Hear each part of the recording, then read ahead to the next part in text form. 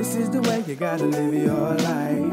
Pick up the book and understand it to survive. And analyze your problems without being blind. Welcome to Ascend Your Podcast. Yeah. Got me and Julian about to break it down for y'all. We got election day in a couple days, so you know what the hell. We'll have a couple other things to fill in the time. You know, help your car ride to work or however the hell you're listening to us. We appreciate it. Yeah, 100 views recently, isn't it? Yes. We just hit 120 listens. You know, it's given us extra motivation. We really appreciate it. We've got some more. We're going to keep working. We've got some more interviews coming. We're going to keep working hard for you guys. We appreciate the support. It's only going to get better. Yes, sir. We get better every week. Sometime soon we'll get you another bathtub episode for the people who enjoy it. The people's champ, Ryan Henry, baby. If you haven't listened to it, don't. Definitely don't. But that means go listen.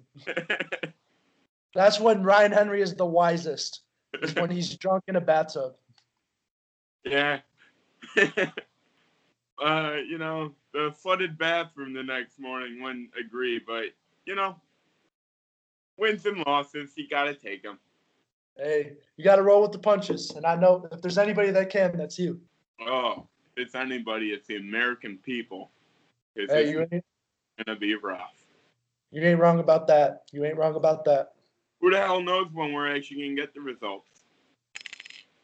That's the thing with this election, right? There hasn't been an election in recent memory in America where the results, other than Bush in the year 2000s, where the results are going to be so highly contested because of mail-in voting.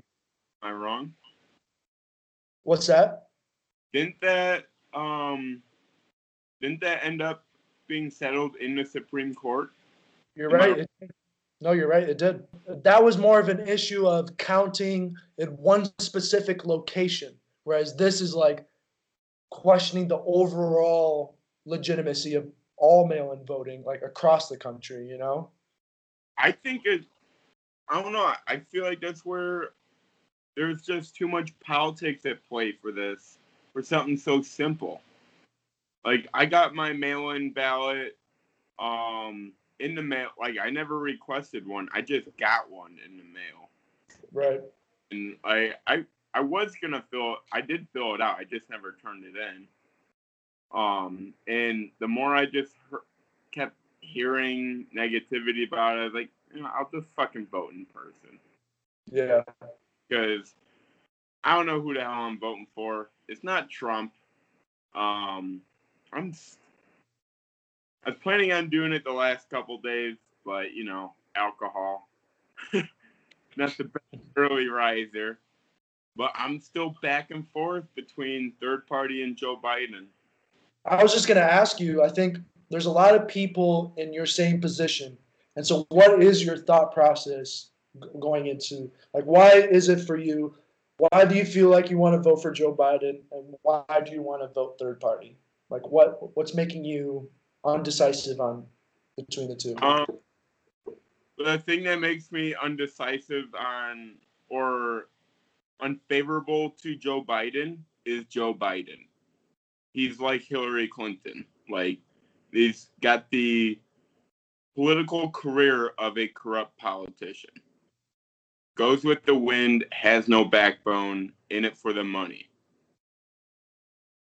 I don't think he has any principles he stands by. He just goes with what makes him look like a good guy. I mean, I was a little harsh on Hillary Clinton 2016 because I was a big Bernie guy. And the first election I actually really got not involved. If you were at a bar with me, you'd say I was pretty involved. But, like, first one I really got passionate about. Hillary Clinton just seemed like another cog in the machine. It's not going to beat Trump. And I said this when we had 20 Democrats on the first debate. Like, you can't do this again. Like, you had 20 people and you picked the most, I don't want to say career politician up there. Yeah. And like the reason some people, I'd like to say most, but I think we're far from that point now. I don't think people are looking for, the outsider as much of a destroy. I don't know. I don't know what people see in Trump. I do and I don't. It's tough because I get it, but would your opinion of that changes if Biden wins? Is it just another example of how we're underestimating the value of a career politician or is it just the result of a two-party system? I think it's a result of a two-party system, and I really don't know if the Republican Party is split. One thing I feel like Biden might have been a good pick for is that, if you just want to go back to normalcy where you don't really hear about everything wrong in the country every day, just go back to when you just got to bitch about the small things. Yes. I can see the Republican Party or the right being in like a swing vote for that. I don't know if Joe Biden is really there for that because, like I started with this, like the guy goes where the wind is blowing. I hate to say it as a former big Bernie guy, like I don't like how much far left ideas are in the Democratic Party right now. I support healthcare for all. It's just getting there. I don't know if I trust these people to get us there. That's fair. That's fair. I believe in a free market and capitalism. I believe socialism can work. It's about the people making it work that will make it work. Sure as hell don't trust Trump for it. Granted, I might have felt safer in Trump's economy than Bernie's because I at least lived through 4 years of Trump's. Give me tax cuts and just a later a crisis we'll deal with later, rather than Bernie the shit out of all the stockholders. We're gonna have some bumpy roads right when he starts. Absolutely. I know. To me, at this point, it's not. I would consider voting Republican if it wasn't Trump, because to me, this is more about leadership. And I hate to sound cliche, but when we talk about Trump as a leader, what we're really talking about what are Trump's objectives and who is he hiring around him. And you don't need to look very far. It's not about what he believes in. It's how he executes those beliefs. And with the way he conducts his businesses, the way he conducts himself, it's all about him. And how does that translate into government? Well, you're not going to be very particularly efficient about the common well-being of the policies that you set aren't always going to be for the common well-being of everybody. And I know that sounds cliche, but in just the way that the coronavirus is being handled in the public health, the public good, the way he even talks about these things, it's always about me. It's about how well I've handled it. It's about how well blah, blah, blah, blah. And it just doesn't set good policies when it's coming from that kind of individualistic perspective. And that feeds into foreign policy, economic policy. Like, I get there are some things that he might stand for that are good, but I think I want good leadership from whichever side. And from Trump's side, I just don't see good leadership at all, in my opinion. I had a couple thoughts going into that. I'm trying to decide which one. Yeah. I mean, the all about him thing kind of goes right in line with his campaign slogan. Like, kind of the isolationist leader we haven't had in a while. Like, fuck everyone else, let's make us great. Which, you can go back and forth on that. I believe we should be, to a point, mostly, I don't even think there is a benefit to isolationism, but there's definitely a downside to it. Sure. Like, we weren't a superpower when I mean, we were a superpower to Central and Southern America that were invading, but we weren't an actual superpower till we were. Was it World War I or II that I think it was World War II that we were finally in that game. Towards the end, not at Yeah. the beginning. Yeah. And prior to that, I'm going to say we were isolationists / imperialists. Yeah. You can't really be isolating yourself if you're invading other countries. No, not at all. I mean, look, just like the way he talks about foreign policy, he's always like, it comes down to, well, we're paying this much. You should be paying more. Like, government isn't about necessarily always about how much something costs. It's about, yes, we contribute the most to the WHO, the World Health Organization, but because of the WHO, there's no more polio in the world. That's in the interest for everybody, including the United States, for polio not to exist. So it's not about the money always. It's about other things. It's about other values that we stand for. And there's a lot of truth in that. Like, yes, America has made a lot of mistakes in its imperialistic history, but there's many great examples of the WHO, the UN, NATO, when we helped rebuild Europe after World War II, protecting the South China Sea, like the logistical support our military and Marines give across the world in times of crisis, pandemics, Ebola. So everything's not about money, and he keeps talking about, well, the European government doesn't contribute enough. Well, that's true. I think everything in this world is about money. Yes, but when we founded the WHO, is it about money? I'd have to do a little reading, but probably. We contribute 95, not 95%, but I'm saying, say we put in $5 million a year. That's a big hit. This is all, I'm making up these stats. Say we're putting $5 million in a year. Say we don't have the WHO to help us during a health crisis.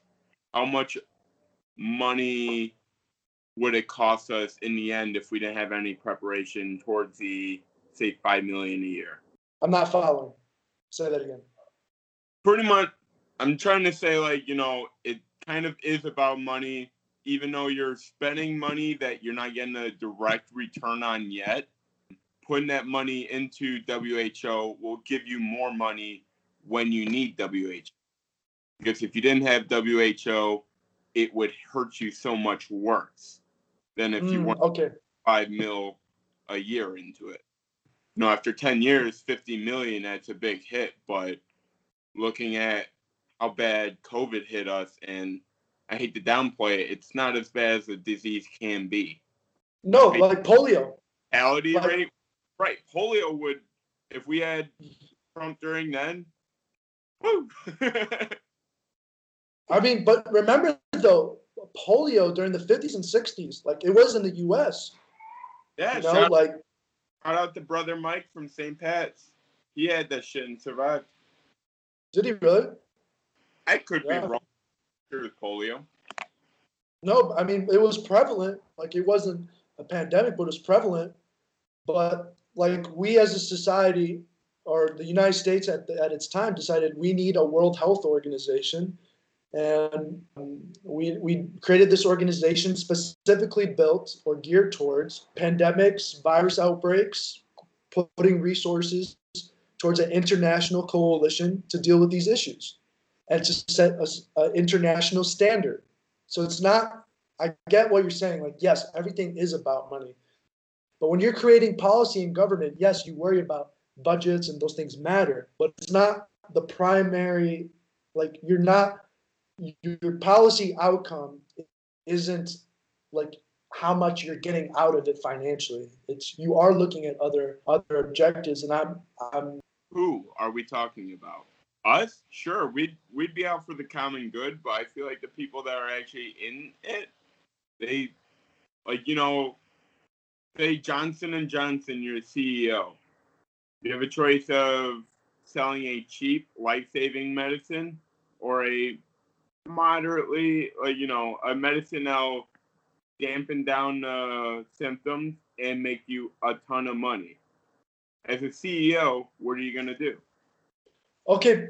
You're going to go for humanity or profit. We're not, those aren't the only players when it comes to that game. There's the National Health, there's other institutions that are in that game. The National Health Institution, American Cancer Society, Doctors Without Borders. There's plenty of other institutions at place. Like, yes, there are always going to be companies that their primary objective is making profits, but there's plenty of other institutions at play, even in government, that's not their primary objective. And that's why Trump's coming. Yeah, okay. Fair enough. Which is why I don't want to vote. It's part of one of those small stances that, not a small stance he took, but one of the things I can somewhat agree on is, we do pay a lot to NATO for security, and I think that was for a reason.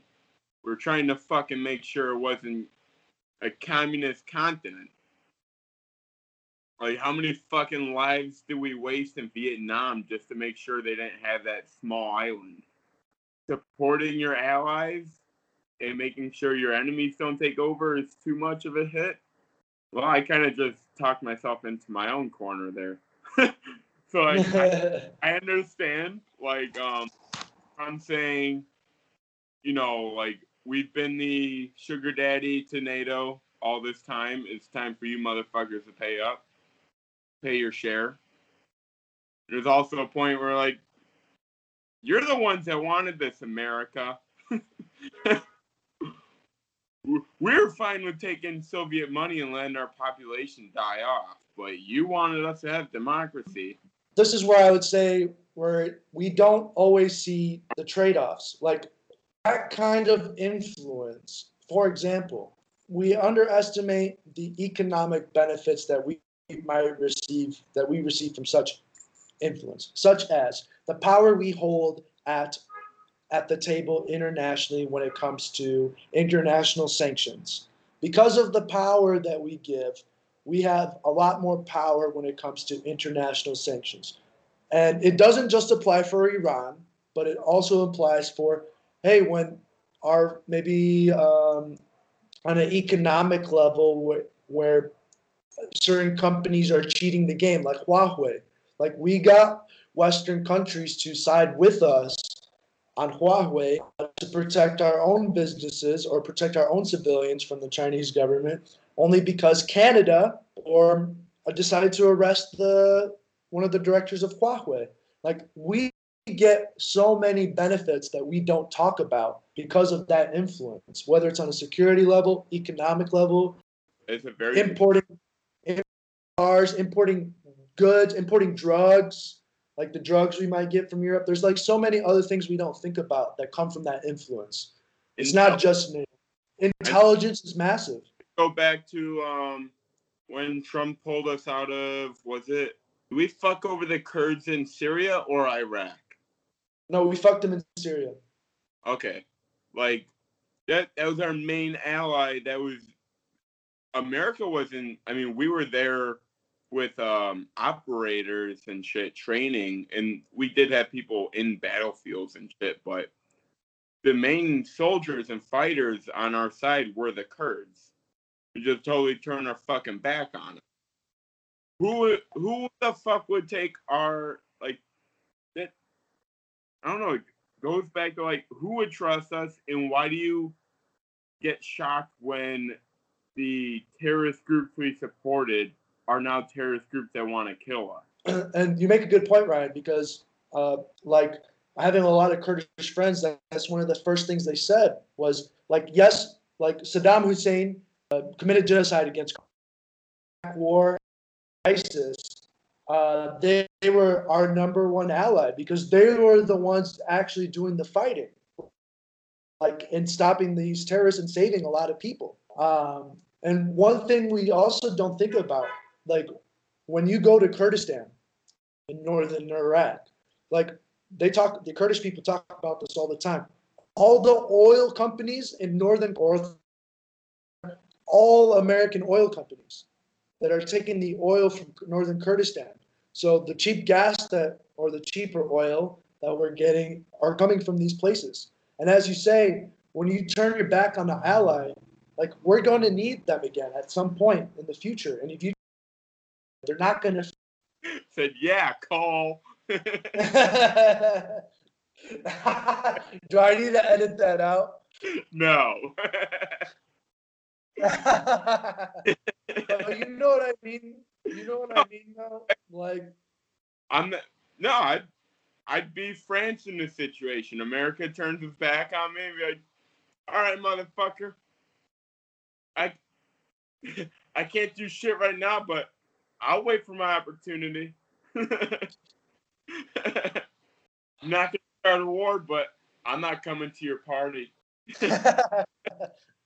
so we got election in a couple days, Ryan. Do you have any final thoughts for the last podcast before election day? Like any final thoughts that have been on your mind? I got a bunch. I'm trying to siphon through which ones I should and can say. I don't like how we came down to these two decisions. Mm-hmm. Going back to my original, I don't think it was original, but what we started off saying, really uncertain about either of these two winning. I'm not going to feel better knowing one of them is president and the other isn't. I'm going to get a good satisfaction for a little bit knowing Trump lost. A little nervous for this country. And I hate to sound like a Trumpster, but like I feel like Trump wins, we stay in chaos. But that's not what Trumpster will say. But this next part, Biden wins, we're going back to the deep state. I know what you mean, yeah.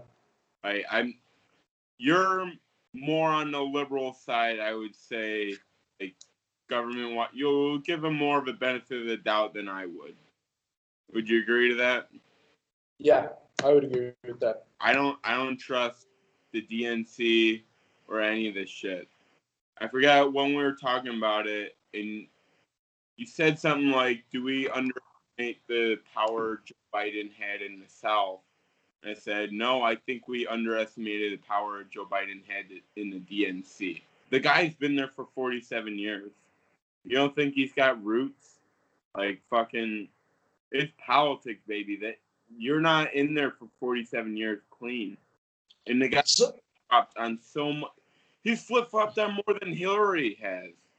Granted, he's had double the political career, at least in the spotlight. You know, being a woman, a prominent woman back then was kind of hard. Hey, to be honest with you, it's a weird thing to say, but I think Hillary Clinton probably would do a better job than Joe Biden. Yeah. Yep. In my opinion. Really don't see how you could have picked a worse one. I think Bernie would have been doing better. 2016, I think Bernie would have swept the election. 2020, I mean, I was a big Bernie guy 4 years ago, and now I don't even know if I feel safe about it. Right? If I had to vote right now, and it was Bernie versus, no doubt, I'd pick Bernie over Trump. But the only one of all the 20 people that were up there for a Democratic debate, the first one, I think Andrew Yang would be the only one I kind of felt real safe with. I guess it goes back to what my mom mentioned. Should we, and if we should, how can we make people have more choices in the election system? Because there's no question we need more choices, and we need those choices to matter. I forget how you guys describe it over in Europe. I know you're not in Europe, but like where it's like how do you explain it? Like if I wanted to vote Joe Jorgensen first vote, give a nice fuck you to the Democratic Party. Once she's out of the round, I can say, all right, my vote will go. If Joe Jorgensen isn't in it, my vote will go to Biden. What do they call that in Europe? How is their voting? I can't think of it off the top of my head, but it's not a winner takes all. Right. No, it's literally people come to a fucking agreement.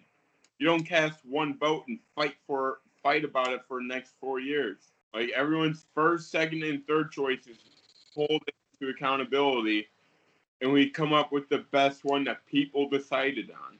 We should have a proportionality type system where you eliminate a two-party system and you get the party that you vote for gets the amount of seats based on the percentage of votes that they got.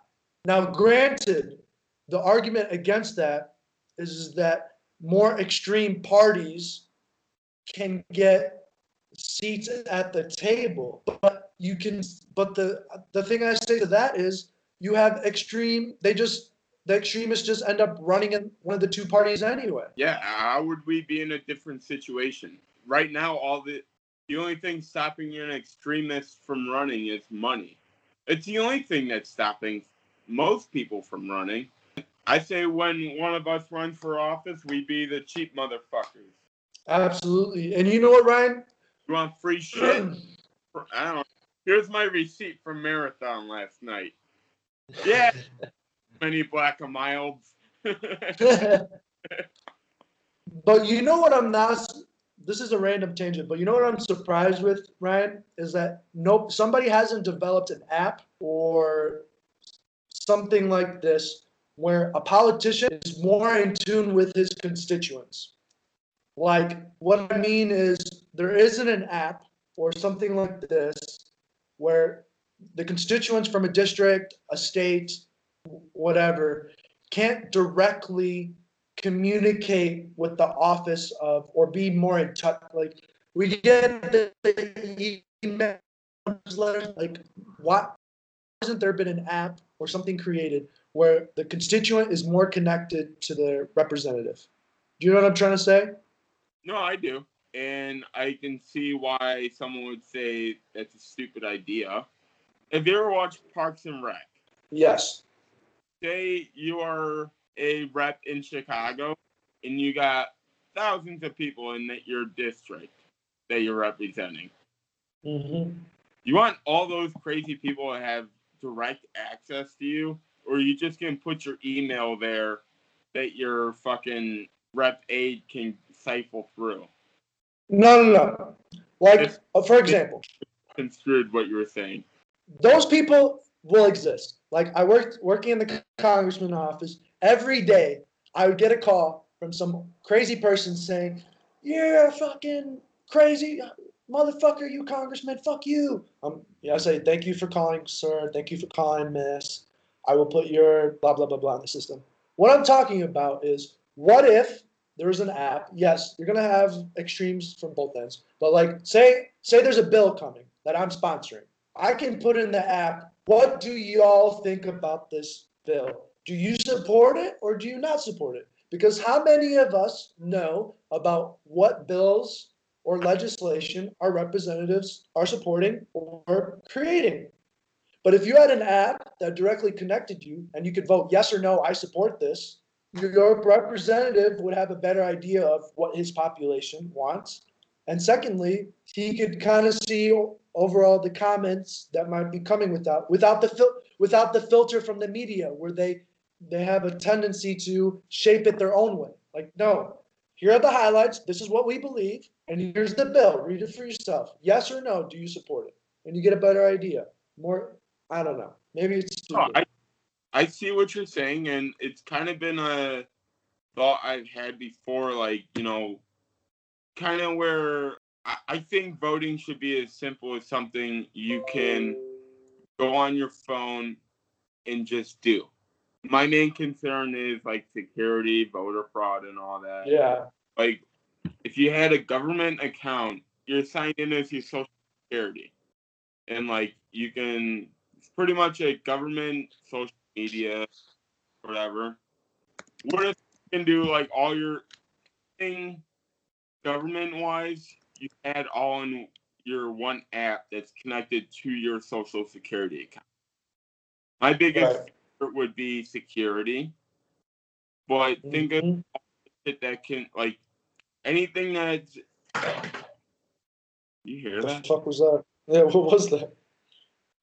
The wind just blew a fucking bottle of hand sanitizer. Everyone gets their own, like, government app. Like, you do everything you need to do. I think during COVID would have been the best time to do it. Why the fuck are we mailing it Yeah. in? Everyone's got internet. And Ryan, can I give you an example of what you're talking about? No, I don't like your opinion. Fuck you. I was trying to think of something smart to say. So there's one country in the world that has tested the idea of electronic voting, and uh, in in 2007, the country of Estonia developed internet voting in the way that you actually described it, where the Estonian internet voting system uses the national identity document as well as a smart card, allowing for both secure remote authentication and legally binding digital signatures by using the Estonian state-supported public key infrastructure. Basically, a complicated way of saying everybody gets an internet key, so everyone has a unique key to vote with. Right. It doesn't need to be social security number, but everybody gets a unique key. Right. I'm just, in America, that's the only thing that's unique to everyone from the Right. government. Everyone's got their own social. But I'm going to give you the devil's advocate, like you said about security. So the Estonian election officials praised it that it worked, which they have used it, but it works. But computer security experts from outside the country have reviewed the system and have voiced criticism, warning that any voting system which transmits voted ballots electronically cannot be secure. This criticism was underscored in May 2014 when a team of international computer security experts released the results of their examination of the system, claiming they could be able to breach the system, change votes and vote totals, and erase any evidence of their actions if they could install malware on their election servers. Even if it wasn't outside sources, like, if we all voted electronically, who is the one to say that, like, there's really no concrete evidence there if someone else won? Like, I feel like paper ballots, voting should be simple. And I think putting it on, making it very accessible is simple.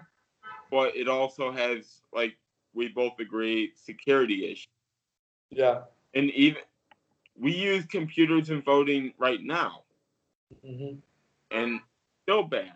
Like, if we're going to go computers, invest in the computer way. Yeah.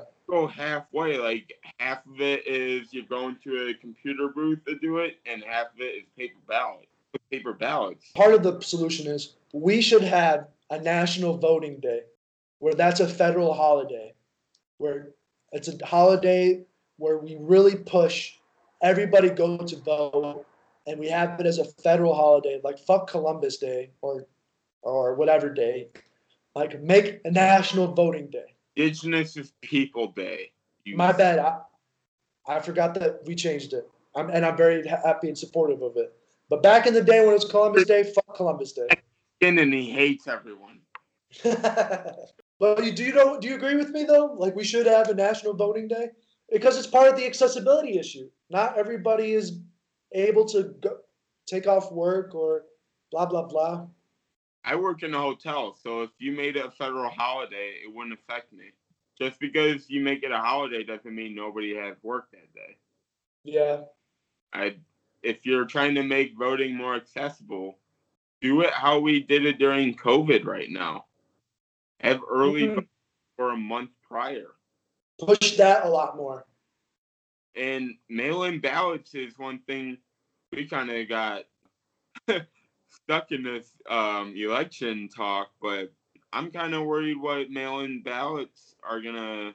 I think they might delay our results because nothing against mail-in ballots. I think there's possibility to commit voter fraud any way there is a vote.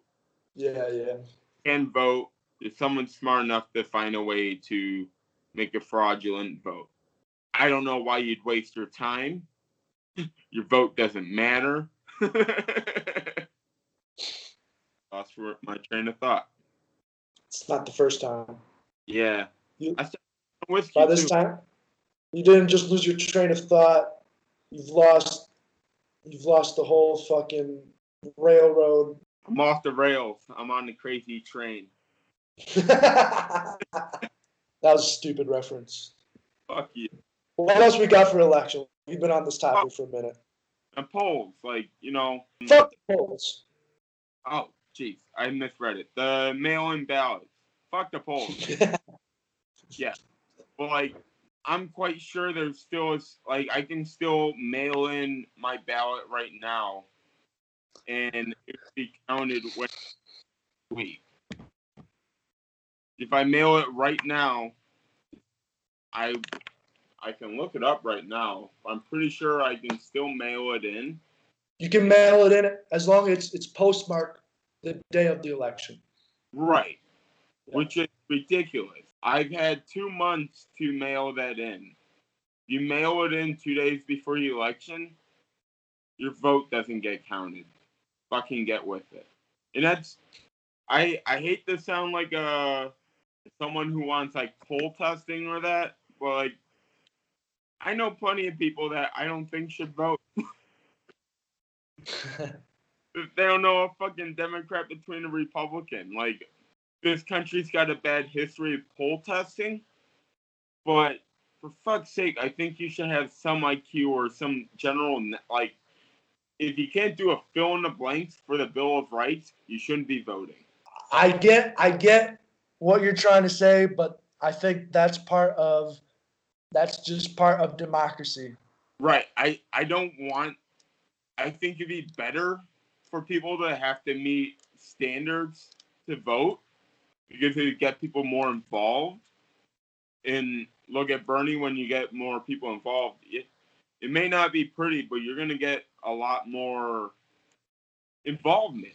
As you were saying, once you give the power to somebody to make that determination, they're going to swing that determination, or they're going to question or form questions that swing. That's the whole idea of voter discrimination, right? Where you're asking people, you're making that determination based on how you decide.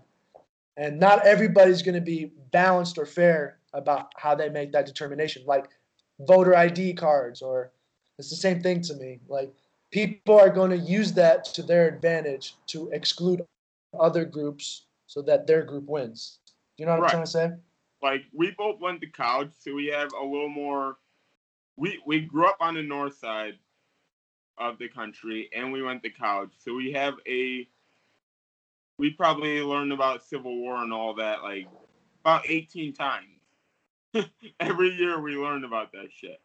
Locally, learning is much different. So how are you going to say the way you learn shit from school is the right way and what they learned is who's to say? History is up to debate all the time. I think a good example of that, Ryan, is creationism. I think it's we're not even going to get into it, but in Kentucky, places like Kentucky and Tennessee, they've taken out evolution and decided we want creationism from how we interpret the Bible to say the earth is 6,000 years old and evolution doesn't exist. It's fucking stupid, but we can't be telling people what the right way to learn is always. I hate that. I think we need these kids learning about evolution, but I can't go into somebody's house and tell them this is how you need to parent. Oh, show me the house. I'll go there for dinner. And have a happy meal. You didn't watch any of the debate, did you? I didn't watch any of the debate. I did not. I apologize to the listeners. It's no problem.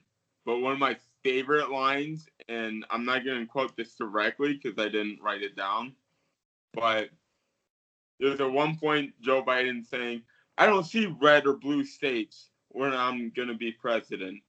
However, it's the red states that are messing this corona up. I was like, right when I heard it, I was like, dude, you just said you don't see blue or red states, and then you went to blame the red states.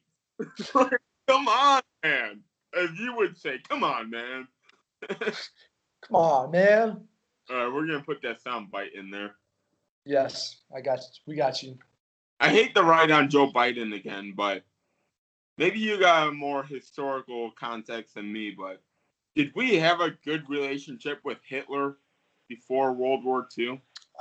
We had a cordial relationship. I can't tell you the context of it, but we were more isolationist back then. So we did have a relationship with them. I don't know the extent of that relationship. Probably like trades and that. Yeah, like it was, especially before World War II, definitely we had a relationship with them, yes. Maybe it was World War I, but I feel like we were funding both of them. Just Germany a lot less. We would have to look that up. I don't want to misquote myself, but just based on logic, we definitely had a relationship with Hitler before World War II, yes. Really? What was the point he was trying to make? So he was going in on Trump being friends with authoritarian dictators around the world. Trump was like, you and Obama couldn't even get a sit down with Kim Jong-un. He didn't like you guys. He'd sit down and talk to me. He was pretty much saying, like, being friendly with dictators isn't a bad thing. You can go back and forth on that. I disagree, but go ahead. You disagree? Yeah. I definitely see that. Like, as Biden was saying, like, you were validating him and his regime. 100%. Right. Yes. But I also, like, how long have we been stuck on this North Korea issue? And I feel like we've had the same stance the whole time. We're not going to talk to them until they meet our standards. Well, to be fair, the Bush administration, the Obama, like, we're giving Trump too much credit because what Trump has done isn't that different from previous administrations. Meaning, yes, Trump met with Kim Jong-un, but what has been the result of it? There hasn't been any results. If anything, we've only lost because it's validating his regime. But he hasn't backed off his nuclear weapons. He hasn't backed off on making the North Korean people suffer. He hasn't backed off from anything that he's doing. And how much he gets from that validation from the United States government on his own cabal and his own regime, just from having that meeting with the president of the United States, like, that gives him a lot of validation even in his own regime. And we haven't gotten any. Does he need more validation in his own regime? Absolutely, he does. Does he? Sure. Is that possibility a coup? But I kind of figured that it's kind of a lockdown situation. It is, but like, you, as a North Korean regime, you hope to have a positive relationship with the United States because of its influence. Like, there's a lot of sanctions on North Korea. So, like, North Korean officials, North Korean goods, oil, all those kinds of things are more positive. Like, Trump might be willing to give them back off on some of those sanctions. But the result has been the same. Obama in Russia. Like, you fuck off for a little bit during this election year. I'll help you out. And that's what I was going to say with, like, Obama his administration went into North Korea and they pursued these talks. They really did try. Same thing with the Bush. It's just that we're not dealing with a normal regime here. So we're giving Trump too much credit on this. This may not be the right word, but prerequisites. You know, you got to come to terms before we meet you. Like, they had Biden even said this, like, we said we're not coming to talk until you want to discuss your downgrading nuclear weapons. Yes. And they were to do that. That's the stance we have to take. But what does that solve? I'm not voting for how Trump went about it, but what I'm saying is Trump's doing something different than I don't know if any president has really done. I don't think any presidents really want to talk to dictators that much. As dirty as it looks and sounds, like, could just be a positive thing. Like, just talking down the crazy person. You don't have to agree with what the crazy person says, like a fucking hostage negotiator. You're not going to get the motherfucker a helicopter to get out of here. It doesn't hurt to mention that you're going to bring a helicopter and to get him out of here. Yep, but I think I get what you're saying, but why do we and our allies why are we so hard for the North Koreans not to have a nuclear weapon? Why is our stance so hard on that? Right? And because it's in everybody's interest, not just for North Korea. A country that has declared you as an enemy that's going after the most destructive weapon we know on this earth. Yeah. Very frightening thought. I don't know, like, that's what I'm saying. I don't think Trump did the right thing, but he did something different. And what we have been doing hasn't given us results. Granted, we haven't been bombed by a nuclear bomb. So I guess we have something going for us. But the last 2 years, probably the first 2 years, I can remember that every spring we don't go through a North Korea fright thing. Training, it's all the headline is for a month or two straight. Except for the part where Trump threatened to obliterate North Korea. Yes, I said the last 2 years. First 2 years were a little... When you have the president of the United States / supreme commander of the United States military saying, I'm going to obliterate another country, that's also unprecedented. On Twitter, that is also unprecedented. And I do not think. Hey, and you know what? Sad thing is, that probably got him so many more votes. And honestly, someone wants to fuck with America and threaten it with nuclear detonation. You know how I roll. You threaten me with something, you better expect it right back. Sure, and I think that's why when it comes to nuclear weapons, even chemical weapons, I get what you're saying, that he did something different, and that's fine. And criticize every administration's approach to North Korea. Absolutely. Not just Trump. Easily. Very easily, because there hasn't been results. But when you're dealing with a regime like that, we have to have a hard stance on nuclear weapons. Like, if you're not going to, that's a non-negotiable, always, and we should keep it. Maybe our approaches can be a little bit different, but they're so unpredictable.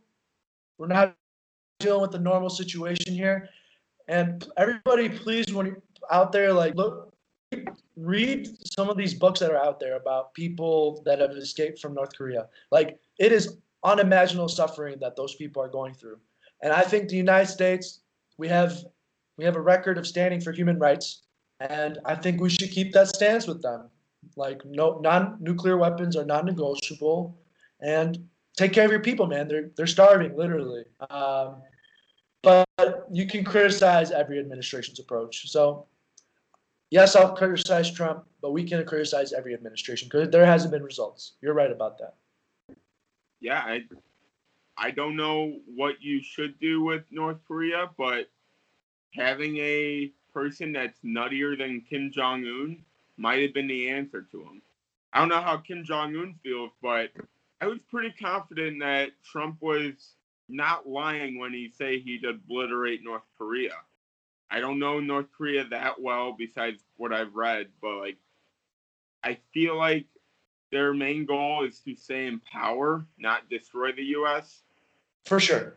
Granted, we bomb the fuck out of them. They can still launch a nuke or two at us because they got so much underground and mountain shit. I don't think that's what their main goal is. China influence, they'd be like, yeah, we'll fucking die as long as we can nuke America. Yeah, and I mean, let's not forget the Korean War. I mean, that wasn't that long ago. Like, how many of our troops died? 60s? Yeah, like how many of our troops died during that war that hasn't been declared over yet, you know? We easily forget about the Korean War, I think. Overshadowed by Vietnam. Yeah, for sure. Absolutely. Absolutely. And I think America was on the right side that time. Yeah, I mean, I don't agree with the Vietnam War, but it's hard to say, hard to like point a finger for Vietnam War. Like the ongoing of it, yeah, that was shit. But the start of it, like I can see the good intentions, also the imperialistic intentions of the Vietnam. For sure. Like the Red Scare was and still somewhat is today relevant. Look at Poland.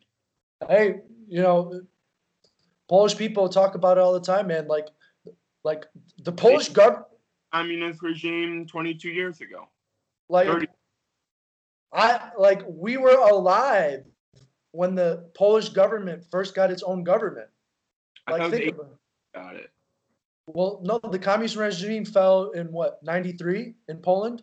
Oh, I thought I read it was 89. My bad. Yeah, like like Polish, like that stuff, we forget how new that is in Eastern Europe. Like they Yeah, like Berlin Wall was almost as old as us when it was taken down. yeah, and Poland wasn't in the even on the map for like the 50s and 60s and shit, man. Like we take for granted the international liberal system that we have today. But anyway, what else you got in the election? Let's wrap that shit up. Who do you think's gonna win? Well, fuck the polls, but I do think Biden will win. I think Trump's gonna take it. Yeah.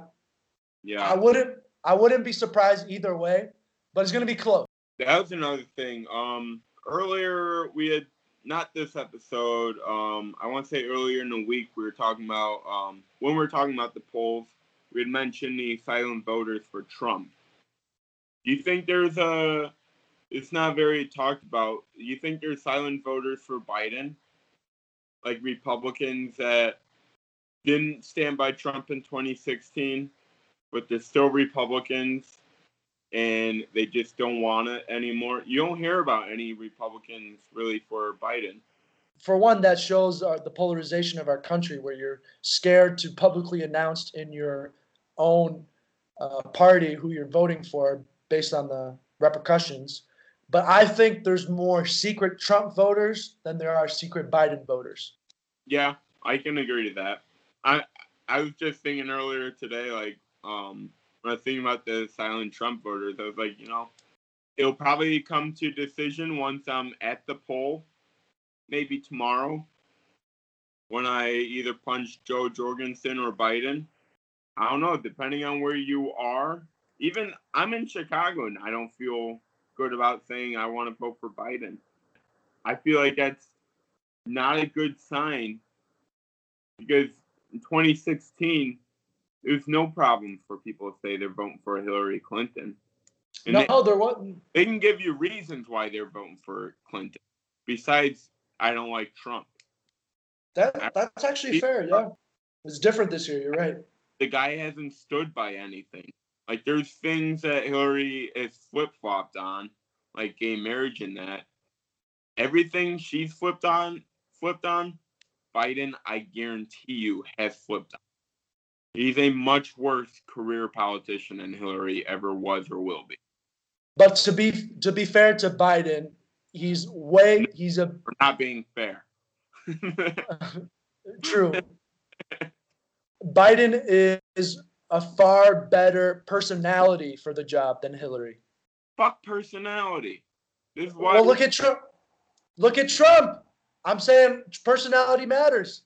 How you connect with people matters. Yeah. And being fake clearly gets you Trump.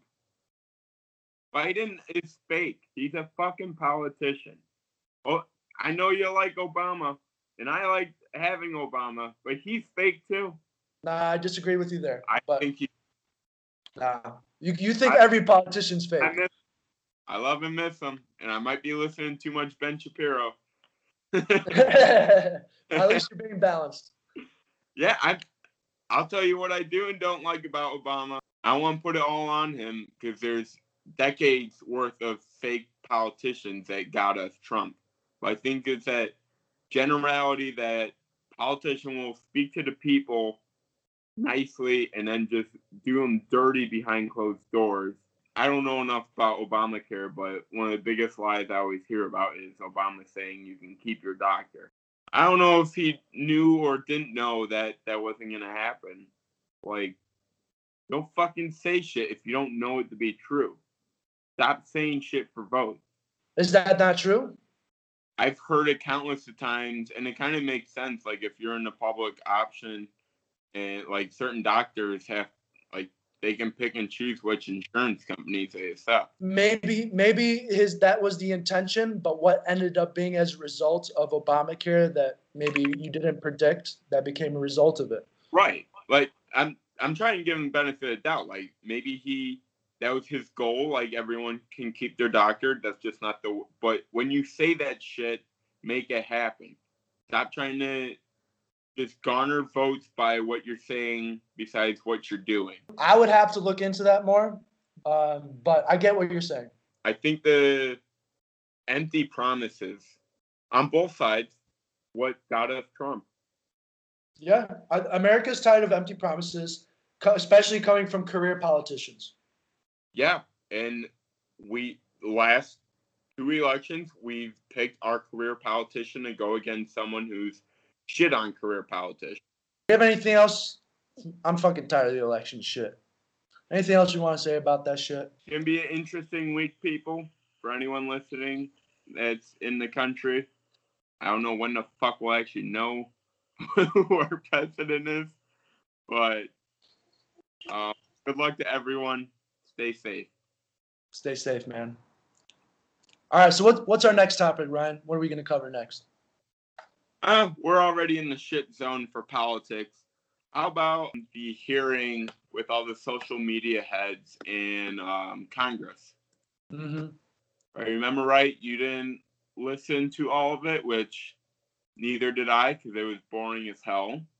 But there was one interaction that I thought was noteworthy was between Ted Cruz and Jack Dorsey, the CEO of Twitter. So Ted Cruz pretty much opened up with a good gotcha question.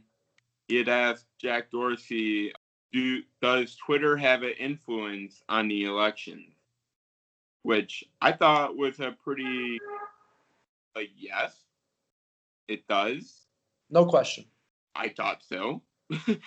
Jack said no, but we have a small influence, I'm going to butcher how he said this, but he's pretty much saying he's a small part of it. Like, say 10 people are influencing something, he's a one person out of that group. He's not directly influencing it, but he is influencing it. It's him basically being political, where he's right. Like, there's no question Twitter influences the election, but he doesn't want to say that because of the repercussions if he said yes, we influenced the election. Right, and it's especially because I feel like a lot of these social media sites do have a bias towards right-wing politics. You mean left wing? Huh? Do you mean left wing or right wing? Right wing. They have a bias against right wing or for right wing? Against. Oh, okay, gotcha.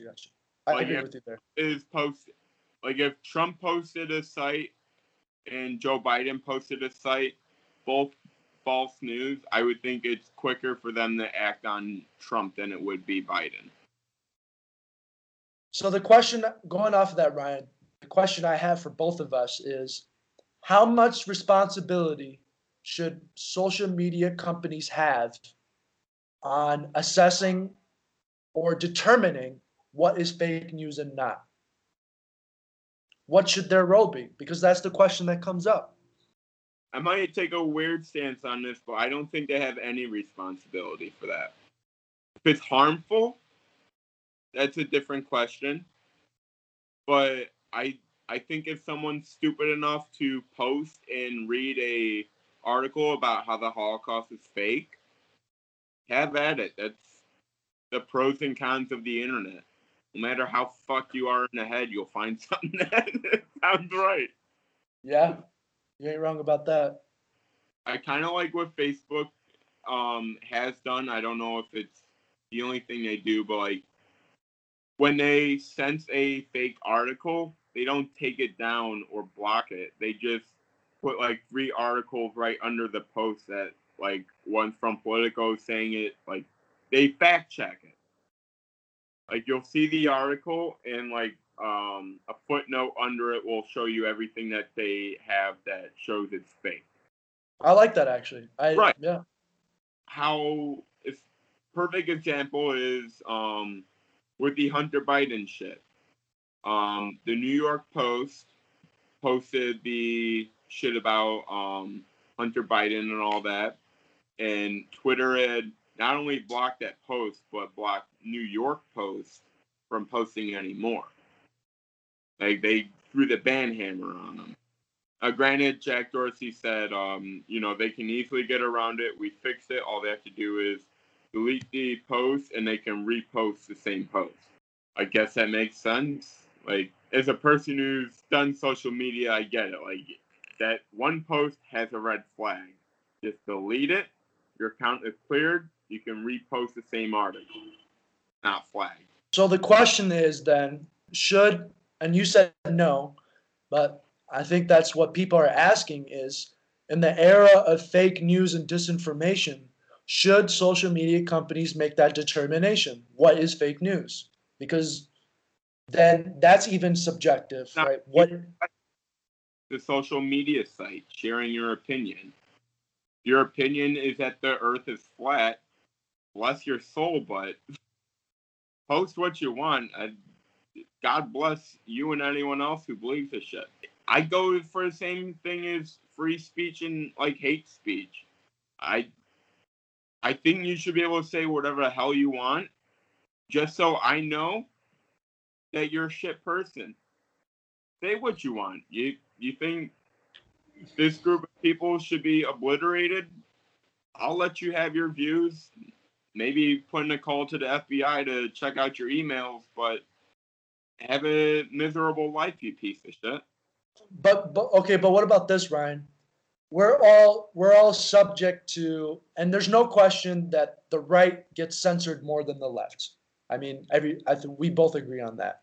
But if you have a very influential person, like not everybody's always fact checking, but if you have a very influential person who shares an article that might be deemed as fake news, should their account suffer responsibility if they're sharing shit that's fake? Because based on the influence that they have, if they have 10 million Instagram followers or 10 million Twitter followers and they're posting misinformation, should there be repercussions for that? I think that resides within it's the company's policy. Twitter, Facebook, Instagram, they all have their different, I don't think platforms are the right word, but they have their different ways of sharing news with people. Like, you go to Instagram for pictures of shit. You go to Facebook for pictures and articles. Twitter, I feel like you just get like personal thoughts and articles. Could be a bad assessment. I only really do Facebook. I'll dabble on Twitter every now and then. I'm not cute enough for Instagram. I knew you were gonna say something like that. I think you would do well on Instagram, but all I got is my soothing voice. Shout out Julie. There goes all of our Jordan listeners again. Yeah. Just stop it. We're gonna get banned in Jordan because of you. The Ted Cruz and Jack Dorsey. That's the main interaction that I watched and found interesting. Ted Cruz was pretty much getting on him that why are you pretty much dragging Jack Dorsey of how he's running his company and policies. I just found it very ironic that it's the Republican going after a, let's say, capitalist for shits and gigs. The narrative is usually the Democrat going after the big CEO guy for running his business how he wants. Because I always thought the Republican standpoint was free market. If people don't like what you do, they won't buy your goods. However, it might be that your goods are so demanding that you can't live your normal life without it. So maybe it's not just a regular good. Like, maybe it is influencing an election. Maybe the news does influence people's behavior. Maybe all the chemicals in our food does affect our fucking health. I don't know. I just thought we can't ask questions when people are making money. Hot take, baby. It's so true though, because look, you have a Republican who's, and Ted Cruz is the definition, who hardcore Republican, who's Tea Party. That's a whole nother level. yeah, who believes that government should not interfere, especially when it comes to business. Telling, as a government official, telling another business how they should or should not act. Everything you hardcore stand for, you're literally doing the opposite of, because it doesn't suit your needs. Fair, I do think, that's a back and forth. I do think you can make the argument that Twitter does infringe on people's First Amendment right. But to become tweeter, you have to accept their terms and conditions. You do. Like, you're not, it's a free service that you are willfully using, and you can, if there is something they block that didn't go against their policies, you could probably get a good lawsuit out of it. They're rich enough where they wouldn't even want to bring you to court. They just give you fucking $10,000 and tell you shut the fuck up. Fuck, I'm gonna start tweeting. I can use $10,000. My take on it is that I swing back and forth, because there's no question that social media has a large influence on people's day-to-day lives. So I would like to think that there should be some large responsibility these companies should make. But at the same time, I don't want the social media companies making that determination for me, because at the end of the day, it's a panel of people who are biased one way or another making that determination and controlling what information I do or I do not see. But at the same time, in the age of disinformation, the reality is that disinformation, people aren't fact checking themselves, and their biases are very easily affirmed. So the company should take some larger responsibility. But as you were saying, they shouldn't be blocking it. But there has to be some compromise. Maybe just blocking it isn't the right answer. But No. like you're saying, providing a disclaimer, like this information not be completely accurate before you watch the video. That stuff I like. Right, like YouTube gave Alex Jones the best present ever. Once they gave him the total block, he became that voice that the government doesn't want you to hear. It's exactly what the man wanted. To be the enemy of the big corporations in the government. And not only did you strengthen his current viewer's voice, you just got him a new attention for everyone else. Like we said when we were kids, there's words you can't say. When you know those words you can't say, those are the words you just feel so good saying. Second grade, when I said, fuck, I never looked back. Okay, but let me play devil's advocate. Let's hear it. There's no question anybody that watches Alex Jones content, the man is spouting so much bullshit. Oh, yeah. I mean, come on. I might have listened to him for a week or two, because I've kind of fallen back, but on my stances, but I always felt there's fishiness with 9/11. Not gonna get into it, but he was a big guy that was saying this whole thing's a fucking inside job. And I was like, oh, all right, someone's finally saying how it is. Boy. I left that camp in a week or two. I was fucking mine. I get what you're saying, that he gets what he wants, but I would say that because he doesn't have that platform, there's less likelihood that people from the general population get to view his platform. Like, I don't see much of Alex Jones anymore. Like, granted, it does strengthen his argument for maybe his hardcore supporters, but there's less of a chance for people who aren't as strong to him to wade into his content and get sucked into his disinformation because he doesn't have this platform anymore, because he doesn't have this voice on this large platform anyway. Do you know what I'm trying to say? Yeah, no, I get you. And it kind of goes, I can make the argument for and against people being able to read Mein Kampf. I think there's a good benefit to people reading it, just to see what a crazy man's words look like. I think you should watch Alex Jones so you know how fucked in the head some of these people can be. But when you're giving it to the general population, you don't know what effect it's going to have on everyone else. Yeah, that's true. Yeah. I mean, that's why there's so many flat earthers out there. Yeah. And, believe what you want. As long as you keep it to yourself, I don't see a problem. Just I feel like you're making a point for some of these articles is like disinformation can lead you. I mean, I can tell you for one, like disinformation, left or right, can lead you to anger and action. I think one thing that isn't spoken about, Ryan, when we talk about disinformation is our education system. Like, we need to equip our kids better. Well, like, for one, like, we're behind on mathematics, engineering, things like that. Because But we're a war. Yeah. we gotta learn it every year, man. Yeah. So much is since 5th grade for the Civil War. You're right. You ain't lying about that. Behind the rest of our world, like our education system needs a lot of work, but we should also be teaching our kids how to consume information. Like, that should not only should be how to do your taxes, gardening, stuff like that, but teaching them about the reality of information gathering in this current world. Like, we're behind on that.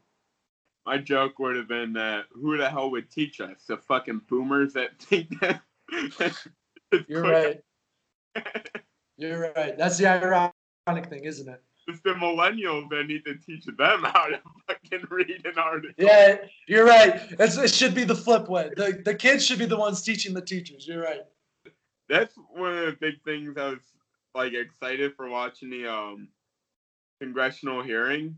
It's like whenever you have the Congress like questioning these tech giants, like they'll ask them a simple question, be like, yeah, so all you need is an email, you put it in and you sign up and it's free.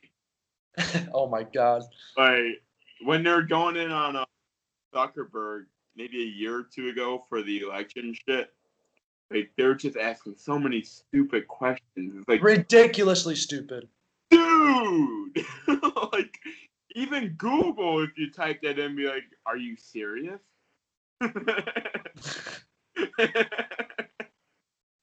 Like the first drop down question wouldn't be like, do you need to pay for Facebook? It would be, do you need to see a doctor, sir? All right, well, let's get the fuck off of politics and move into brutality, something more fun. Mm-hmm. We talked about this earlier. Me and you had a little different take on Walter Wallace.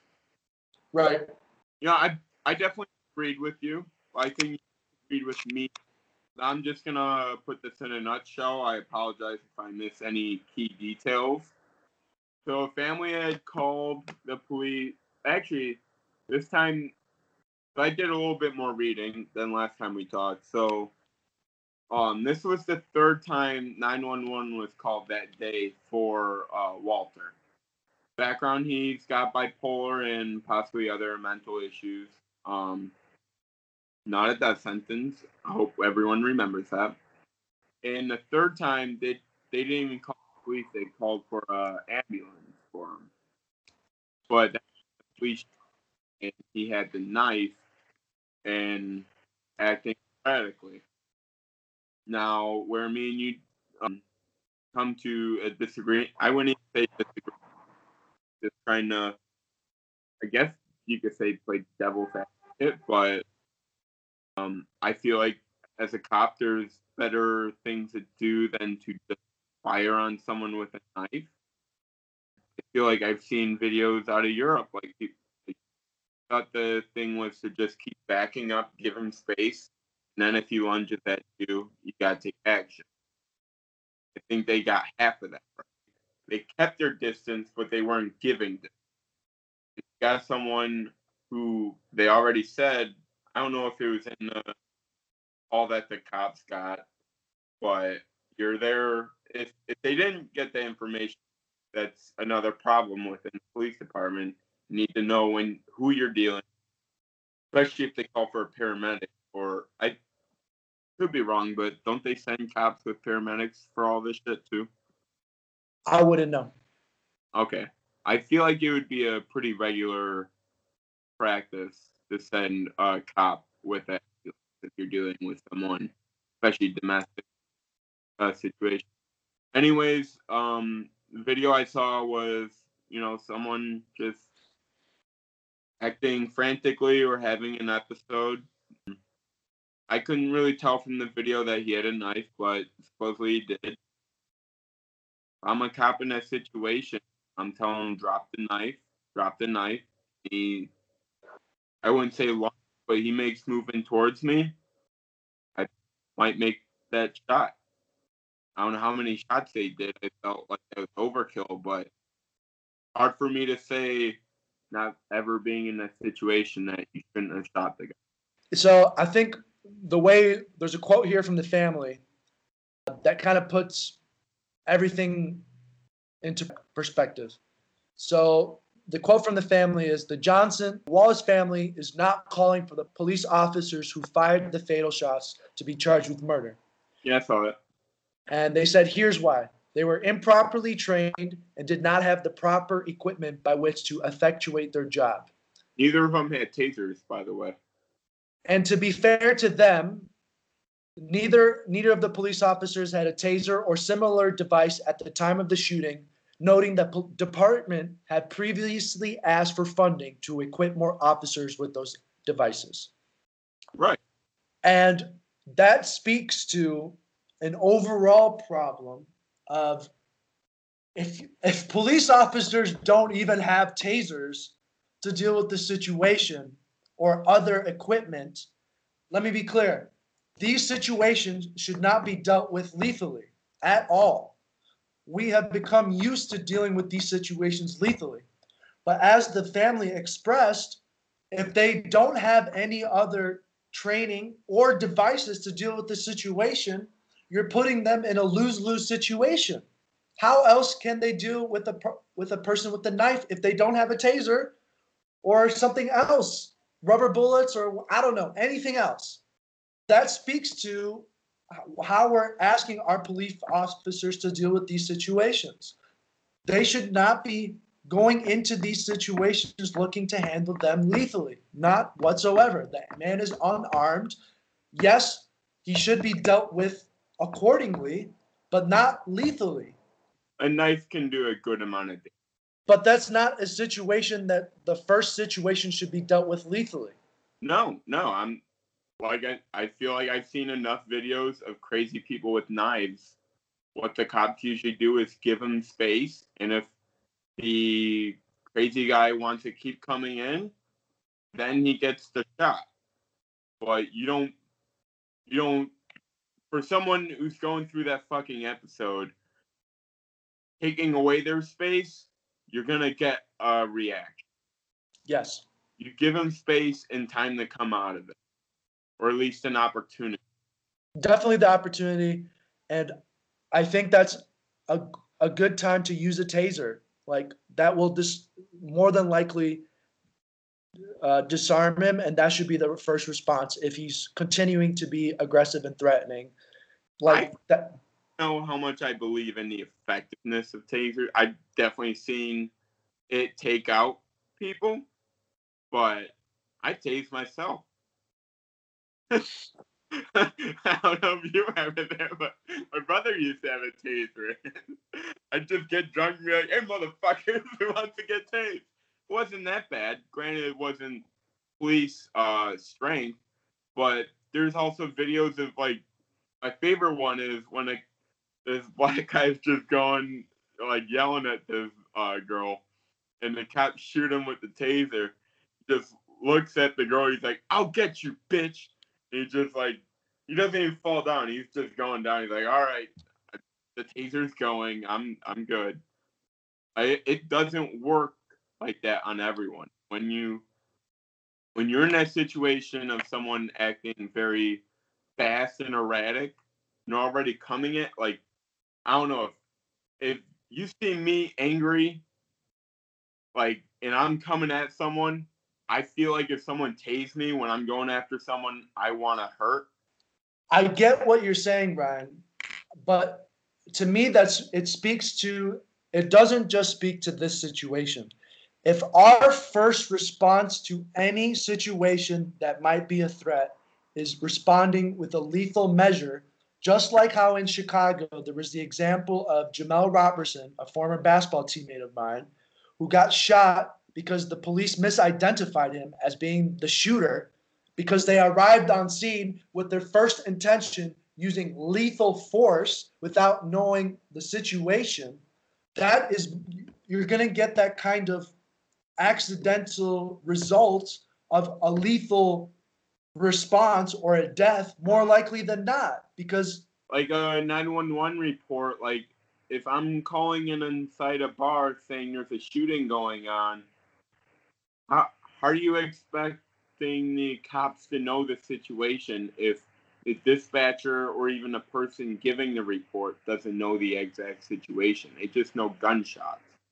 When it gets there, whatever you believe, like I think for the general majority of cops, when they get there, they're trying to save people.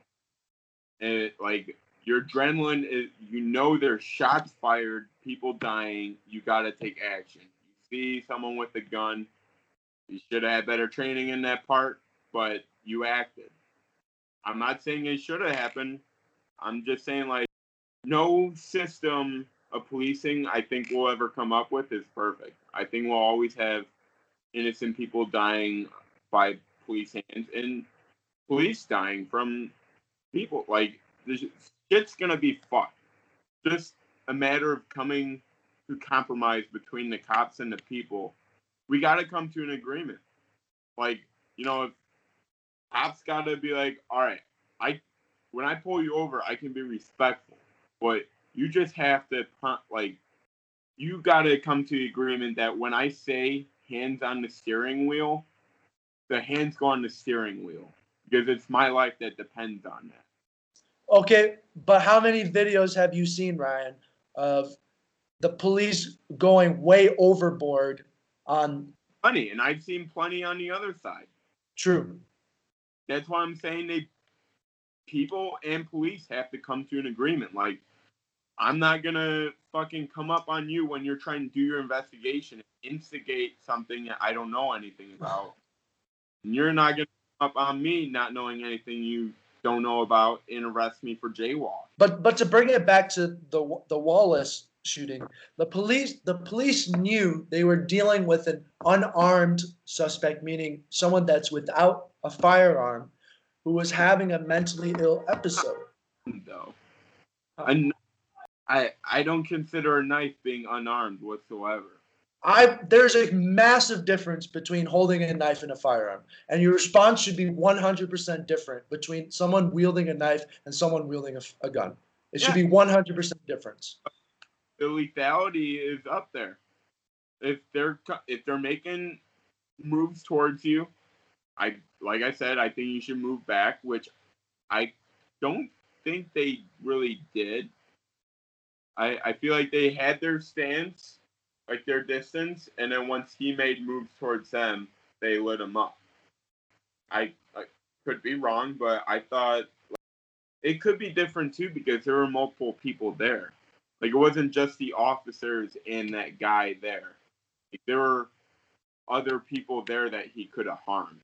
So if that guy had stabbed a bystander, the cop's gonna be in shit anyways. Back to training.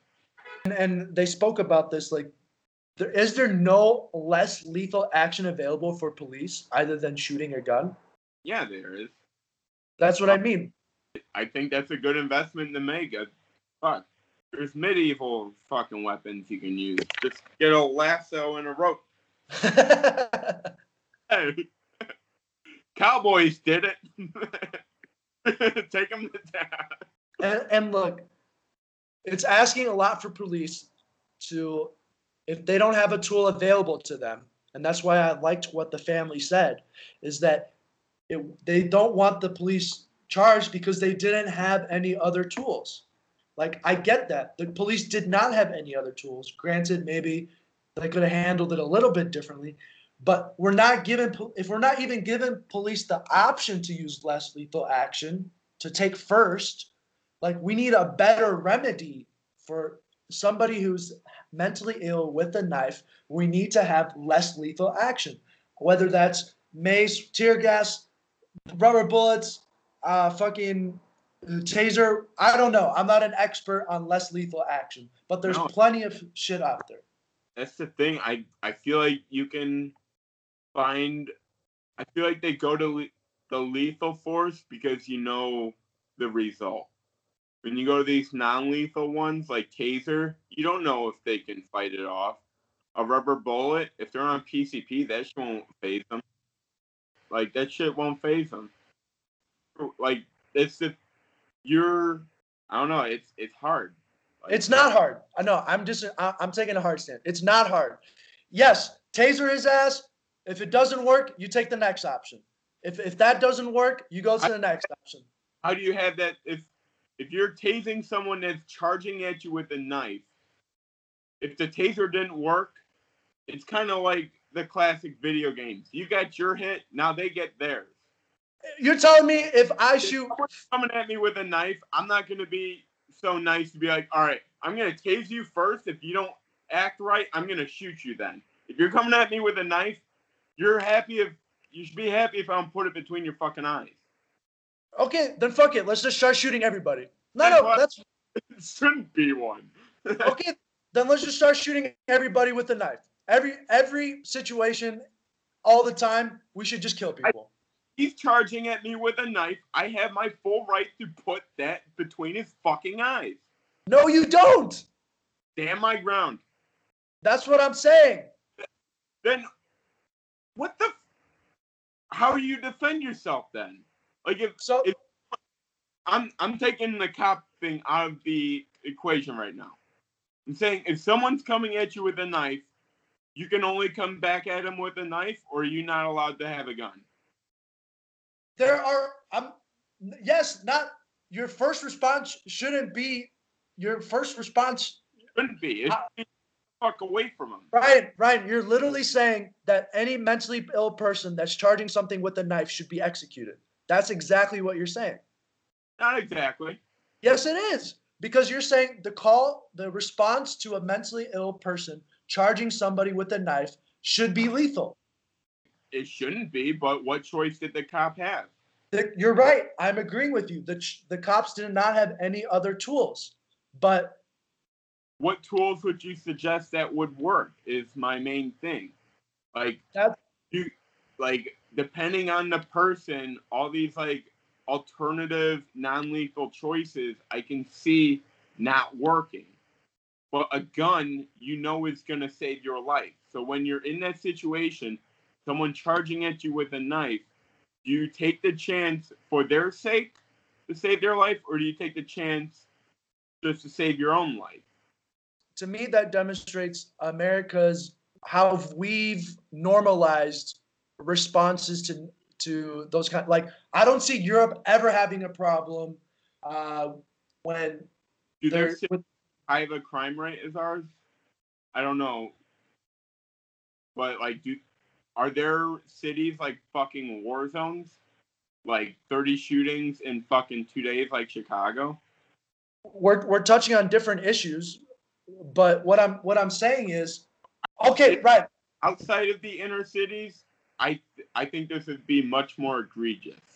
Why is Dylan Roof getting apprehended? How are mass murderers getting apprehended without getting lethally shot, but a guy wielding a knife cannot be apprehended without being shot? Dylan Roof charged at a cop with a gun. Really upset that I just defended Dylan Roof. The motherfucker should be dead, but instead they brought the guy out for Burger King. That's what I'm saying. You can see why people would get mad, why the family would be upset. I'm not saying don't be upset. I'm just trying to say, like, look at both sides, like, and I think the family did just that. I'm not bashing on the family. I'm just trying to say, like, you know, I hate to be that, like, take this staunch Republican view, but, like, you got to be accountable for the actions you have, and it's a little different when you have those mental issues. But, like, if I love my cousin Mitchell, I hate to say it on there, but mom did drugs when he was a baby, and, like, well, she was pregnant, so he's got his issues. I will defend him no matter what. But, like, if the guy went on a killing spree, like, I'm sorry, Mitchell, you gotta go. But there's a difference between going on a killing spree and him having an episode in the middle of the street while wielding a knife. Right. And that's what I'm saying is I get what you're saying, but in the way police handle these situations elsewhere around the world, in Europe, the UK, and Poland, when someone's wielding a knife, they handle these situations differently. They use less lethal methods. Now, I get what you're saying. I think I started this argument off with the point that I feel like I've seen videos out of Europe where they deal with people with knives. They give them the space. Like, they try and calm them down. Just feel like when you're in, like, the inner city, like Philly, and you got crowds of people, you can always say, like, you need more training, but, like, at what point does training take out your human instinct? Like, you got so much shit going on, trying to protect yourself, but you're trying to protect all the people that guy is around. Like, there was crowds in the street when he was doing this shit. Like, you have so much shit at stake, and you only had one tool. And this is where I'll side with you. And we've talked about this on another podcast, where the mentality of police in the States is different for a reason. Why? Because there's so many guns in the United States, especially in inner cities. Anybody can fucking kill you in any situation because you don't know who has a gun. And therefore, you're going to be more aggressive, and rightfully so. Police in the UK and police in France, they don't have to worry about guns on random people as much as police in the United States do. And they have every right to be more aggressive because it's their life on the line. It's their family's life on the line. So I get why police are more aggressive in the States than in Europe, because Europe does not have a guns problem. So there is that aspect of why police are more aggressive. Because if you're dealing with that shit every day, the potential of somebody having a gun every single day, like, you're just going to be naturally more aggressive. We want to talk mental issues. How many of these cops do you think have PTSD? Absolutely. Absolutely. It's crazy on all sides, man. That's the thing, is that this shit's deep. It's not just how people want to make this. It's just bad cops and good cops. It's not, or no matter what small part of this argument you want to take, it always, you have to pull shit from different parts of the problem. Like court, society, police, everything is related to this. It is. It is. All right. Well, we got the in an hour, so we're closing this up. Julian, right, come on. Fuck it. We're on a jackass roll right now. My jackass. What about my amputees? God, dick. All right. You lost your leg. All right. So we won't spend too much time on this.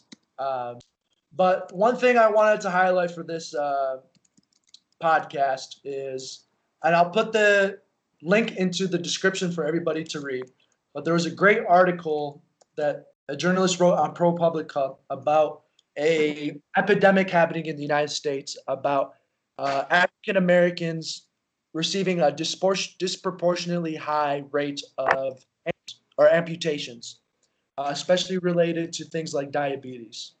I really would highly encourage everybody to read it, but I wanted to highlight it because it hasn't. I feel like it should be in the news, but it highlights two important things that we always hear about in the United States, but there's not always a lot of concrete conversation about. The two things being systematic racism and the disproportionate way it affects African Americans.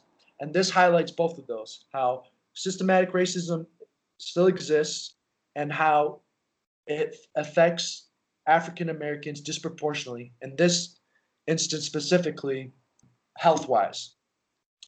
So I'm going to read a couple points from the article. In quotes, nobody knew it in January, but within months, the new coronavirus would sweep the United States, killing tens of thousands of people, a disproportionately high number of them Black and diabetic. They were at a disadvantage, put at risk by an array of factors, from unequal healthcare access to racist biases to cuts in public health funding. These elements have long driven disparities, particularly across the South. One of the clearest ways to see them is by tracking who suffers diabetic amputations, which are, by one measure, the most preventable surgery in the country.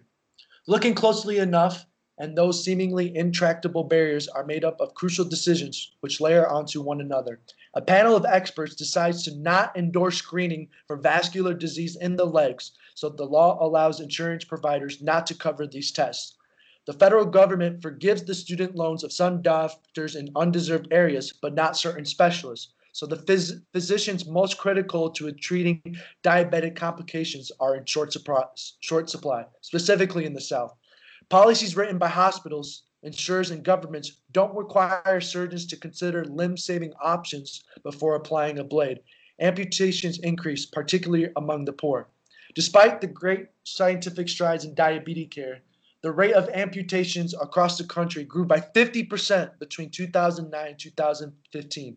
Diabetics undergo 130,000 amputations each year, often in low-income and underinsured neighborhoods. Black patients lose limbs at a rate triple that of others. It is the cardinal sin of the American health system and the single surgery. Save on preventative care, pay big on the back end, and let the chronically sick and underprivileged feel the extreme consequences. I think it really, basically the article talks about how Black Americans receive amputations on their legs at a far higher rate than any other group of people, because for certain things, like they don't receive they don't get those screenings for vascular disease. Instead, because of hospital policy or money, the first decision or recommendation by a specialist is just to get an amputation because it saves costs for the hospital or for the doctor. And that's a really fucked up way of looking at it, you know? I feel like it was this podcast you said money does. Oh, shit. Uh-oh. 1 second, that was a big ass fucking. I heard it. Apparently it was lightning, but it didn't sound like lightning. We call that thunder in this state. Yeah. I mean, it's not even. Oh, yeah, actually, to be fair, I'm seeing a lot of thunder at the moment and lightning. I was like, oh, shit. We got a. I know, no shit, dude. That's what I thought, because that did not sound like a fucking lightning strike. No, well, it did, but I was like, Middle East, what's more common? The article highlights systematic racism in the United States, that Black people don't get the same health care as other people. Like, that's not what should be diabetic. That should be their fucking first recommendation, is getting their leg chopped off, because they don't have good blood flow or they're having problems with their legs. I mean, people getting their legs amputated at 47 should not be happening. But that happens in the South. I understand. You said both. It's a systematic racist, whatever, and then it's more for poor people. Is it the fact that there might be more poor people that are black, or maybe I don't know what exactly health wise they're more prone to, but I feel like when Corona was first coming out, there's African Americans have more of a predisposition to be affected by this. Could it be a mixture of, like, treating the poor bad and African Americans getting a short straw for having a not good of a immune system to fight off the infection or whatever? Right. I mean, to be fair, the statistics that they said were before coronavirus happened. But you're right to highlight that, especially in the South, like African Americans are far poorer in the South, disproportionately higher in the South, and they're also a lot less healthy. Like the diabetes rate amongst African Americans are a lot higher than other groups, which the article talked about. And when they say they have less access to healthcare, they're often more often than not insured or don't have insurance. So part of what the article is talking about is these hospitals know that, and so they're taking shortcuts. They don't want to provide these screenings because they're afraid, or they don't want to take $1,000 a screening. Exactly. They don't want to take on those costs. Right. So that's at, like, maybe it definitely looks like systematic racism, but maybe it's just classism. And I think that's where I would say, looking at the history of South, why are African American communities in the South, but even in the entire United States, disproportionately more poor than other groups? And then therefore, Fair. I'm not saying the hospitals are racist specifically, but that's what I think people mean by systematic racism, is that you have this system in place that's existed for a long time, where the doctor isn't saying, I'm chopping your leg off because you're black. No, he's saying, well, he's taking shortcuts. There isn't as much access to healthcare. Why? Well, black people are more poor. They might not have health insurance. Why is that? The doctor, I'm just going to read one more quote here. The article followed a physician, a physician that was born in Nigeria. He said, by the time Thackeray moved to Delta in 2015, the state, which this article, the article did a lot of coverage on, I believe it was in Mississippi, the state had the nation's lowest number of physicians per capita. It had not expanded Medicaid to include the working poor. Across the country, 15% of African Americans were still uninsured, compared with 9% of white Americans. That year, Jennifer Smith, a professor at Florida A&M University College of Law, wrote in the National Lawyers Guild Review, while the roots of unequal and inequitable health care for African Americans date back to the days of slavery, the modern mechanism of discrimination in health care has shifted from legally sanctioned segregation to inferior or non-existent medical facilities due to market forces. Nationwide, more than half of patients do not get an angiogram before amputation, which is the screening which we just discussed. In the Delta, Thackeray found that the vast majority of the amputees he treated never even had one screening. It's just hospitals trying to cut costs, cutting corners, because they're not going to get paid. So I just wanted to highlight that for this week. No, like any listeners that think I'm trying to be apologetic to the racist in America, I'm not. I just I don't like throwing the racist label on shit that isn't, because you can't fix something if you're misdiagnosing. Absolutely, and there's no question we're throwing that term We throw that term and it doesn't find a solution because we're using that term. You're right. It is a classism issue as well. It's not just racist. It's a classism issue. And when we say classism, I think it more properly identifies what's going on. It's African Americans being poor or disproportionately poor, therefore not getting that access to healthcare that they should be getting. And it's hospitals cutting costs. Why?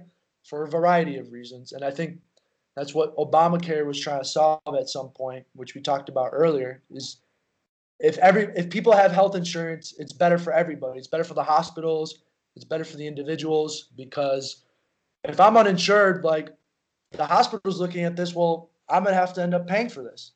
Yeah. Right? All right. That's exactly like our healthcare is fucked here. You shouldn't have to be a millionaire to be able to pay your own hospital bill. Right. Everybody go check that article. But anyway, this episode's getting long as shit. We're having good discussion today. Yeah, we are. We got heated today. I love it. Who's the jackass of the week? All right. Well, since you're all the way over in Jordan and you can't watch any good movies, you may not understand this, but I'll explain it. We got Rudy Giuliani for Jackass of the Week. Rudy Giuliani! You suck, you jackass. Anyways, I got excited for this movie back in maybe August. I think I sent you the video of Sacha Baron Cohen singing the Wuhan flu at one of the Republican conventions. One of their rallies. I did not see this, but okay. Oh, it was in the movie. If I showed you the Showtime show, Who is America? Yes. Okay. So I wish Borat 2 was more like that. Kind of like Borat 1. You know, there's parts in there where like you're like, all right, this was like the movie part where it's fake. They're not actually pranking people. The reason I loved Who is America is it was straight up pranks. Like fucking with people. Like real hardcore, very well thought out pranks. And he got Giuliani pretty good. Okay, so what happened? So he basis of the Borat story in number 2 was that Borat was bringing his daughter to become a present to Premier Michael Pence. And I didn't even know this, but he broke into the RNC and like he dressed up as Trump carrying his fake daughter around. He's like, I have your present, Michael Pence. I've never seen the video till Borat 2. Like, this guy's crazy, man. Oh, man, he's my hero. He should be the beacon of the week. Anyways, it goes on. You know, it's pretty good. I like Borat 1 more. Who is America? Hands down the best work he's done.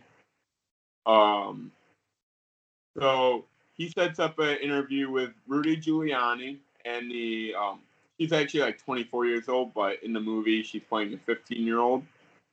Background, Sacha Baron Cohen was actually hiding in the closet of the hotel room they had set up for the interview. They had like I forgot how they explained it in the article I was reading it, but it was like a hideaway part in the closet that you could lock from the inside. And like Giuliani, like they had mentioned this because like the girl, her and Sacha Baron Cohen were in an interview, and she's like, yeah, that was probably the most nervous part of the whole movie was when I was doing the interview with Giuliani, because they didn't know Sacha was in there, and it was just her and Giuliani with Giuliani's security outside the door, making sure no one was in or out. Wow. Yeah. And it kind of plays into how it ends. So, like, they're talking. Borat keeps coming in, interrupting. Like, he probably didn't even notice that that's not the actual, like, boom guy. He just came out of the closet. Like, forget what they're talking about. They end up saying like, "Yeah, let's go finish this in the hotel, in the room, in the bedroom." So she starts taking off his mic, and like you know how the mic goes like up and down. So he's just in the bed like laying down, and he's just got his hands in his pants. Maybe it's a bad pattern in the pants, but there was a insert. There was a there's something poking up in his pants, whether it was just bad. So yeah, and like right as like you know, I wish Sasha let it go on a little bit more. Get like you know, make sure that like Giuliani's defense was that he was fixing his pants after taking the mic out. Sure, of course. Yeah. Yeah, you can make the argument for it. Because it didn't go long enough. Right. That's why I said I wish they let him go a little bit longer, get him like dirty in the act. No, Borat just comes back out in like a mankini. He's like, no, have sex with me. My back pussy's much better. What did Giuliani? Freaked the fuck out. And I remember reading about something like this in July. And let's see if I do still have it. Giuliani had called the cops on him that day. Like right after that. And he's going barged onto the set screaming hysterically while wearing a multicolored bikini in a mesh sash. Dude. Giuliani claimed he was unfooled. Of course. Yeah, okay, bud. Can I be fair to Giuliani? Yes. How many of us could potentially be in that same situation? I think about that all the time. Like, it's a big thing that I noticed in Borat too. Is like, you know, all these people he's tricking. Like, at what point? No way they don't see the fucking camera crew there. They know they're doing these interactions in front of a camera. At what point are they being paid to let this foreign journalist ask him questions? And what point are they just be like, oh, cameras? Sure. Like, you know, like I said, money affects every, like, I don't know. Authenticity for me gets a little weary. It does a little bit, especially in this day and age, you know? Yeah, I mean, but like with Who's America, I can easily see the genius behind it. Same with some of the Borat too. Like if I run an antique store and someone offers me 20 grand for someone to come in, do interviews, and possibly break some shit, fuck, I got maybe 10 grand worth of goods in there. Have at it. Fair. You don't know what you're like. It's only a matter of Sasha getting you to answer one question that makes you look like a fucking idiot. Right. Well, shout out to Giuliani for getting duped. Sasha's definitely done better work, but you know, I had higher expectations for Borat too. You were overall disappointed, or no? I was unimpressed because Who Is America just set such a high bar. I don't think anyone loves that show as much as I do. Fair enough. I think I might be the only one that's actually bought it. I own it. Like, fuck you, Showtime. I'm not doing your subscription. I'm buying the goddamn show. Right. Who do you got for Beacon of the Week? So, you know, in Beacon of the Week, we always try to highlight somebody that might not get the spotlight. Why haven't I gotten it then? Nah, you're fucking. I don't know what you. Week. Yeah. Yeah, you and Paul. Where's my shout out? For Beacon of the Week? No, I made you Jackass of the Week. Yeah, well, fuck you for doing that. I'm not giving you Beacon of the Week is positive. I'm not giving you a positive award. It would be positive if it wasn't come from you. Oh, fuck you. Who wants Polish commies? I'm trying to think of better insults without insulting all of our viewers. You've already isolated our Jordanian viewers. Why not add another group? All right, fine. No. Quit while you're ahead, Ryan. Keep drinking that Jack. We'll get it out of you. We'll stick with the Polish commie. All right. So our Beacon of the Week this week is going to be, her name is Pushpa Basnet. Pushpa Basnet won the CNN Hero of the Year in 2011. So check this out, man. This is an inspiration. This is a very what? I just farted. Go on. Should we keep that in? Oh yeah. Pushpa Basnet, man, amazing story. I'll put the link to her organization in the description. So in 2005, Pushpa Basnet, at the age of 21, found the Early Childhood Development Center, a registered non-government organization that aims at providing a homely environment for children living in prison with their parents. This also means rescuing the children from serving their parents' sentences and helping them enjoy their fundamental rights such as food, clothes, shelter, and education. They're one of the few organizations that works for the welfare of prisoners in Nepal, and there are hardly any projects working on this issue. It's a really inspirational story. I'm going to continue on here that she works a lot with these kids who serve these sentences with their parents, who children accompany their parents when they're spending time behind bars or in prison. And that's what her organization strives to do, is give them help with this. But in 2015, the grant money she received from CNN was destroyed in that earthquake that happened like 5 years ago. And so she actually became homeless along with the children, and they were forced to seek refuge in fields and makeshift tents. But she's continued to work hard and work with these kids. And this is what I'm talking about, man. Like this woman does not get enough recognition for the type of work she's doing, because it seems that it's an issue in Nepal. I'm not an expert on this, that when parents are sent to prison, that their children have to accompany them because there aren't any. They're just going to be homeless in the street. Right, no social programs or any of that. Right. So I would highly encourage everybody to check it out. Donate to her organization if you can. But we try to highlight on this podcast people we might not hear about, and that's a very inspirational project to take on, especially at 21. Shit. Shout out to her for that.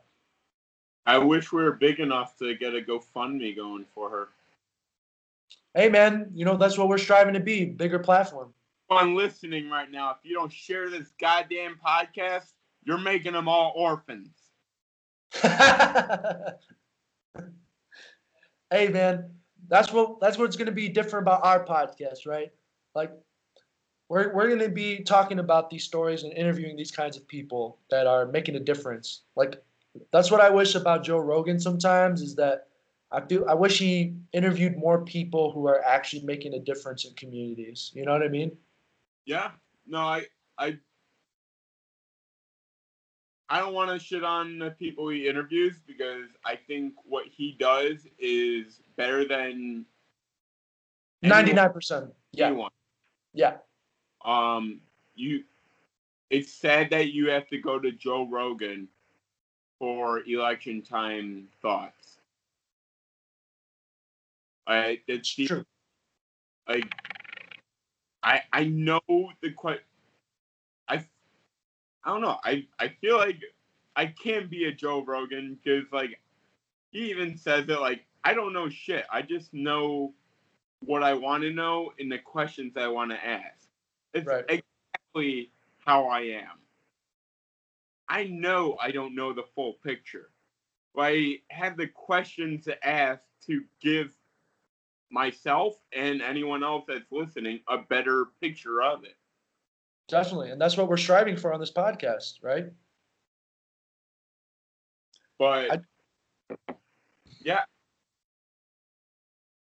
I'd say he goes with more of the big name people. Granted, there's a good majority of people on there that I never fucking heard of, and those are some of the best damn episodes. For sure. I agree. Yes. But it would be nice, like I said, I totally agree with you. What he's doing is better than pretty much everybody out there. And I think that's why, like, on these podcasts, it'd be nice to highlight more of the positive things happening out there. Like he interviews a lot of people I've never heard of that are doing great things as well. I'm not trying to shit on them, but also, like, we're gonna strive to also be an international podcast, right? Where we're trying to. Right. I feel like that Joe Rogan is, much as people want to make him political, the man isn't political. He just says what he believes. It's the opposite of politics. The polar opposite of politics is telling it how it is. Right. Like, yeah, that's a back and forth on that. But anyway, shout out to Pushpa Bassnet. Check out her organization. Donate. And shout out to her, man. She's the beacon of the week. She deserves it. For sure. But next week on it. Nah, fuck you. Okay. Unless you strive to be the jackass of the week. Jack week goes to Ryan for forgetting that he called off work yesterday. The people's champ. What do you mean I don't work?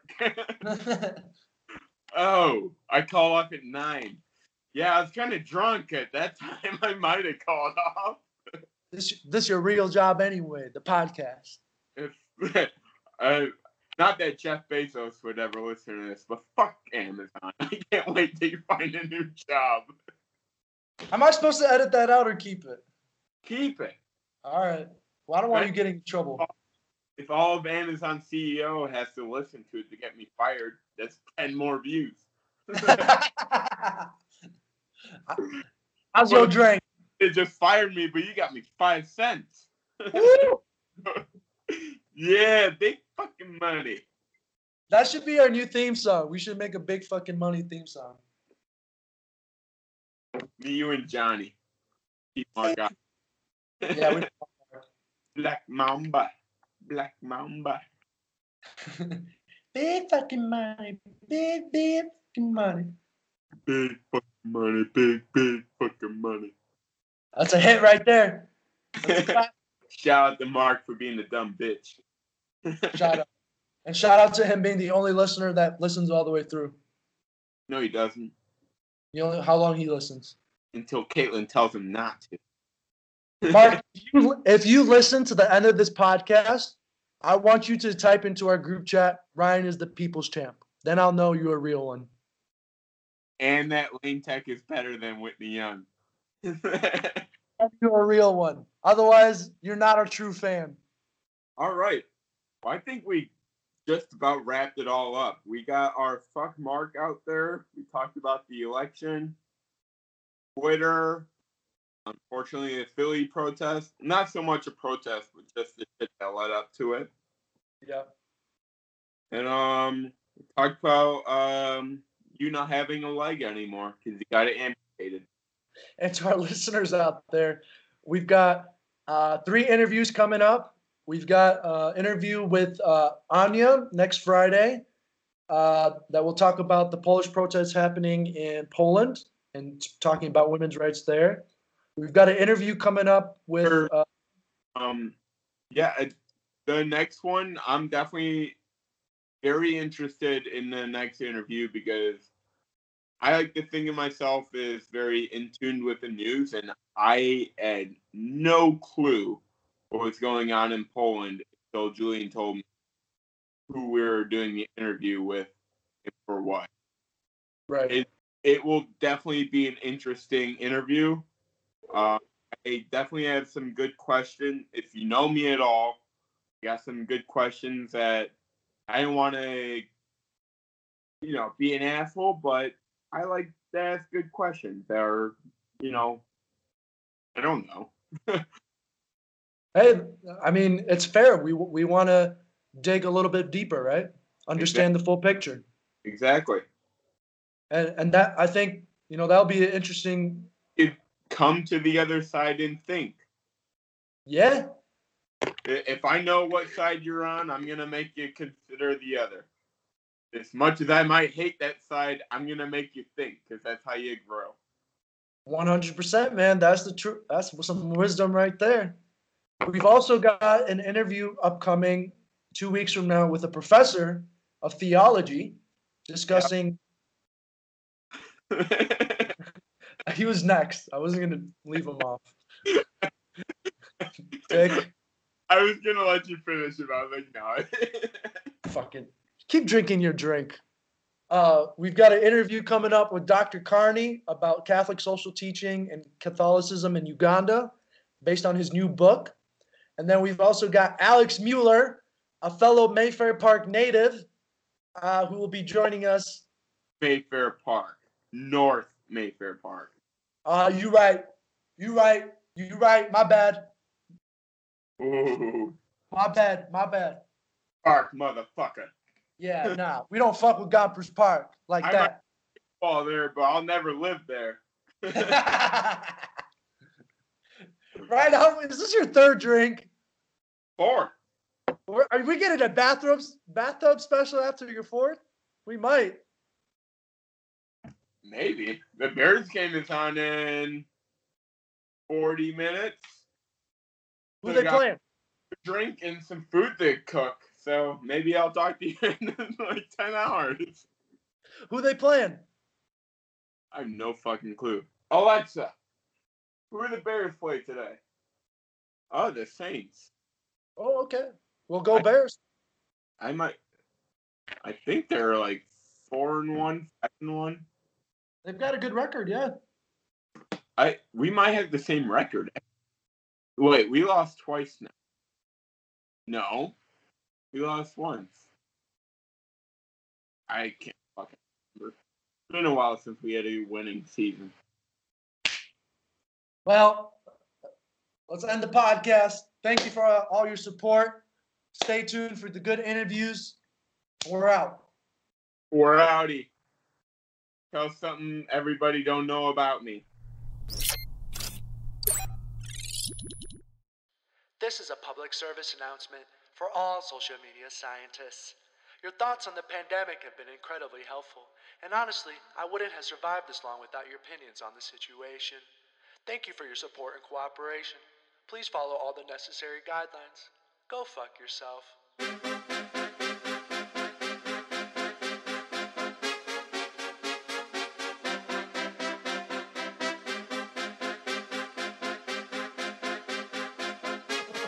Royal Raven. Tell me what happened to society. Glorify memes and dumb notoriety. Social media piety. Bask in negativity righteously.